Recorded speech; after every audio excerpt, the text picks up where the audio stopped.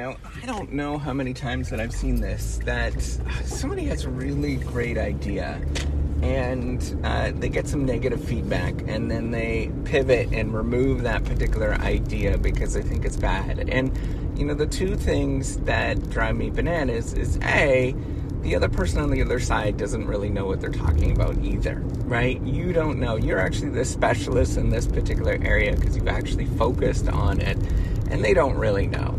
And then B, often what is required is not to throw out everything, but actually think about what you're actually investigating and focusing and really take a deep dive into that. They're not saying that the whole idea is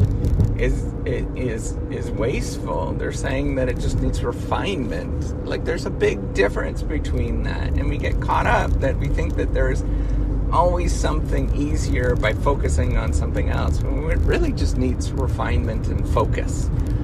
And it's like the biggest thing that I see in my own experience, and maybe I'm wrong, but my own experience with a lot of folks, whether they be entrepreneurs or doctoral students, man, the idea is good, right? Like, the idea is good. There's always potential in the idea. It's just a matter of you working with it. I don't understand.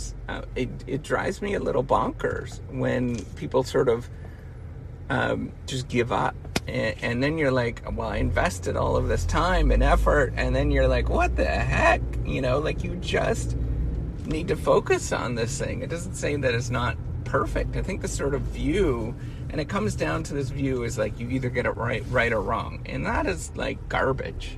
There's no such thing as right or wrong in this world. There's like an ambiguous measure of maybe it's a little better than what we understand right now, but what the heck does that mean? And how do you actually get there? And the only way that you actually get to something that's a little better than what you have today is just by whittling at it. Like, every day, whittling at it. And if somebody gives you negative feedback, you say, okay, what did they say? What's the essence of what they're trying to say? And come back and say, wait a minute, we need to slow this down. I am going too fast. I'm thinking everything is going to be all perfect and laid out. I need to really slow this down and take it to a point where it becomes like everybody thinks that this is stupid. It's such an easy idea. Why am I actually doing this thing? And then when you get to that point, you say, wait a minute, maybe I need to make this just slightly more complicated. Because if you make it a little more complicated, then everybody's like, I don't know what you're talking about. I haven't got a clue what you're talking about. And you really need to just like come back to this idea of what you're working on. And it's really this negotiation between the audience of thinking about who these people are and what they're about, and then what you're capable of, and refining that. Like, you don't get to a perfect play overnight. Like, if you're a screenwriter, you don't get there. It takes a lot of whittling. There's a lot of like refinement that happens throughout it. And there is almost always a okay idea with everything. And it just requires you to whittle it down and to focus on something that's incredibly narrow to get that idea. You don't write about everything. You write about that one tiny itty bitty thing. And it's the same as like if you're developing something, it's the little itty bitty thing that you need to work on and refine and get better to get to the point where people start seeing value in that particular thing. I mean, it's incredibly frustrating when you see this, because there's so much potential out there, and there's I don't know how to get people to believe in themselves. That's really what it comes down to, is that they are thinking that somebody else, some arbitrary person, is somehow, more thoughtful or whatever, didn't think about them in such a way. But really, you just have to figure out, okay, they're having these reserves. How do you flip it around to think about these reserves? What is it that you approach? You don't scrap everything. That's nuts to scrap everything. You're going to regret it in the future. You refine it. You get it better. You try to make more sense of it. You really focus at it. Like, I just don't understand. I cannot fathom it at this moment. Like, why can't we just figure out? It just requires a lot of dedication and focus on something. It's not like you scrap it.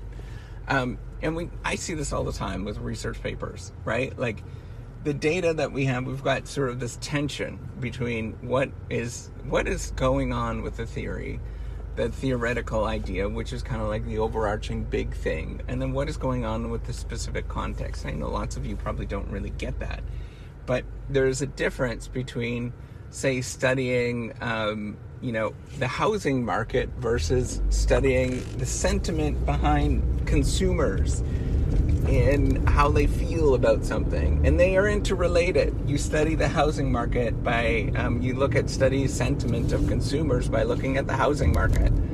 You don't, it's not the other way around. Now, you could specifically focus on the housing market, but there's no theoretical contribution to what you're actually saying. And how do you get there? Well, you don't just give up on it. You don't just say, well, my study of the housing market is incorrect and it's garbage.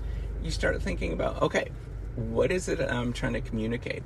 Where is there a bigger, broader message that I'm looking at? What is interesting here? What does that actually look like?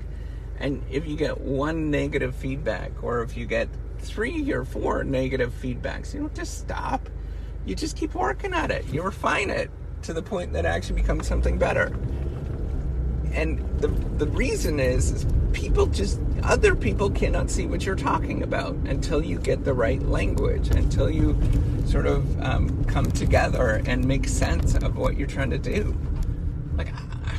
It's frustrating, I'll tell you that, because I think the potential is there for everybody to do really cool things, but they're just getting pushed around by either external reviewers, or pushed around by the new theories that they're reading or whatever.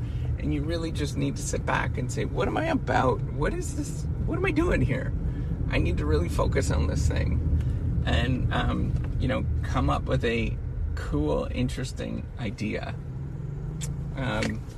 So that's all I want to say is, it just requires a lot of work, and you need to just keep focusing. Keep that focus. Don't give up on yourself. Just every day, keep whittling away at it. And your goal is not to get there tomorrow. Your goal is to get there in 3 decades, where somebody understands what you're about and they finally say, wait a minute, that was actually a clever idea. How come I didn't think of it? Ultimately, that is your goal, no matter what you're working on. All right, take care and have a wonderful day. Bye.